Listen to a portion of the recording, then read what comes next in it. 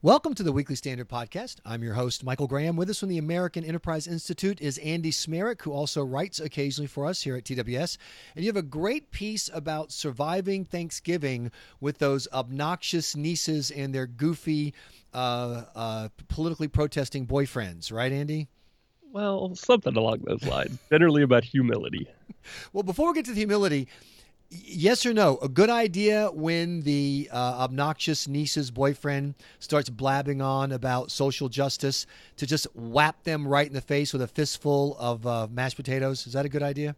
You know, it's the holidays. We should take a deep breath and smile and hold hands or something.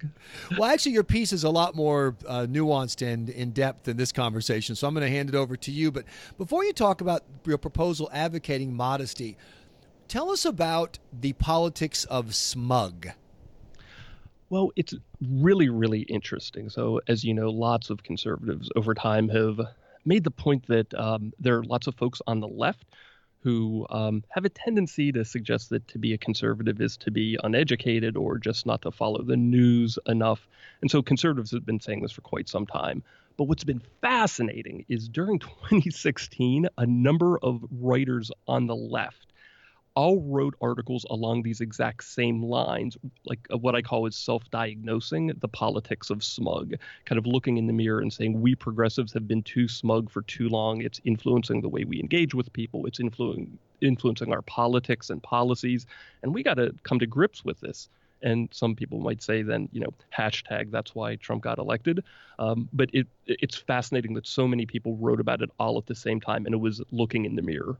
Well, how is smugness, other than being off-putting, a problem, particularly in political discourse and getting back to that Thanksgiving table conversation? Well, I think the gist of it is this.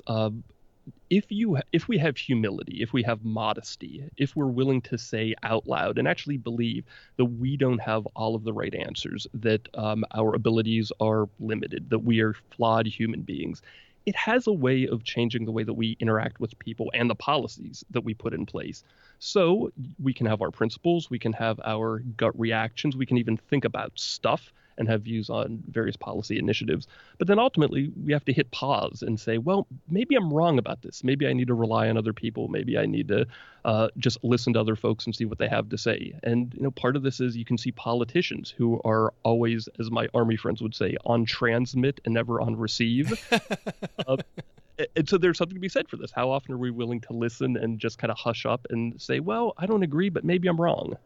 You quote in your piece for the Weekly Standard the President Lincoln's second inaugural address, and I had never noticed before the turn of phrase he uses at the end about doing God's will as we can see it. In other words, magical. saying right up, instead of saying what you would hear today from a New York Times editorial writer or an Atlantic Monthly columnist, let me tell you what's right because I obviously know what's right. He says, I want to do what's right, but I'm not even sure I know what that is.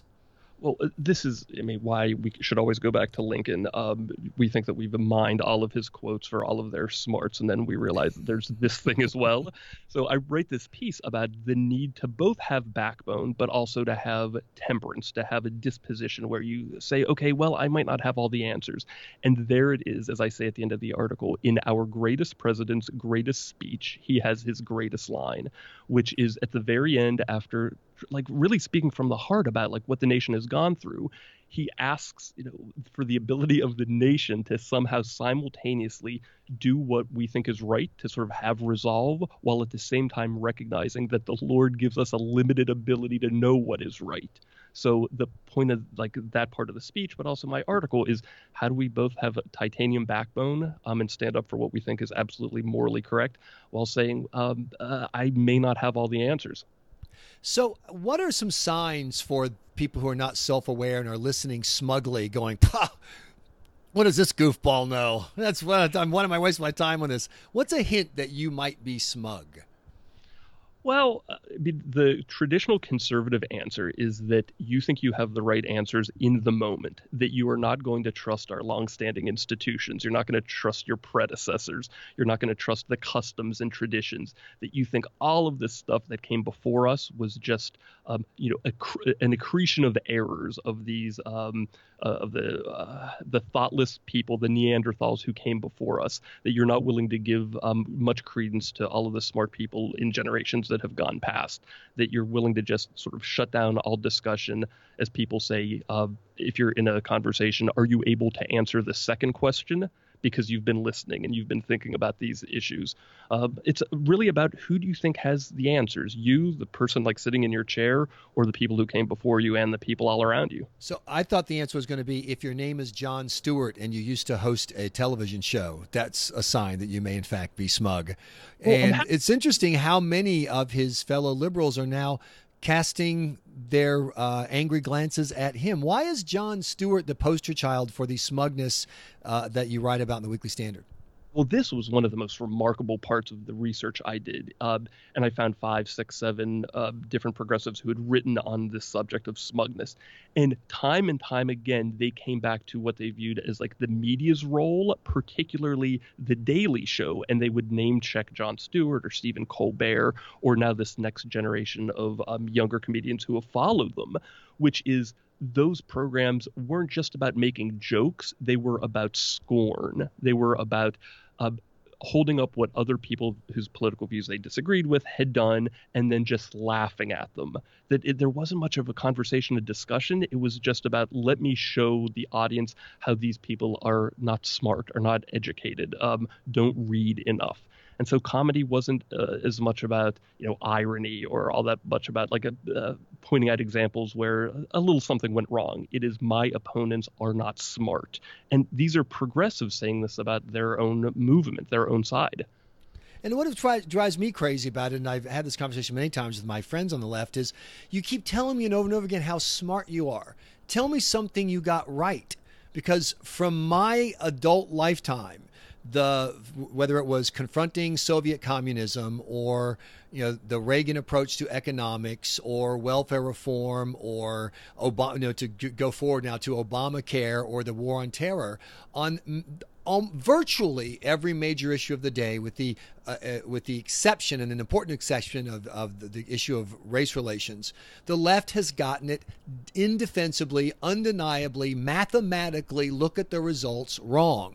So these people are simultaneously constantly telling you how to drive a car, and they're the ones whose bumpers are covered with dents and whose windshield is bashed out. Well, there the two things that makes me think of two things. The first is that wonderful Chesterton line about, if you see a fence, an old fence in an old field, pause before you take it down. Like, there is a reason why it was put up. Right. That is, other people may have known something that you just can't see right now.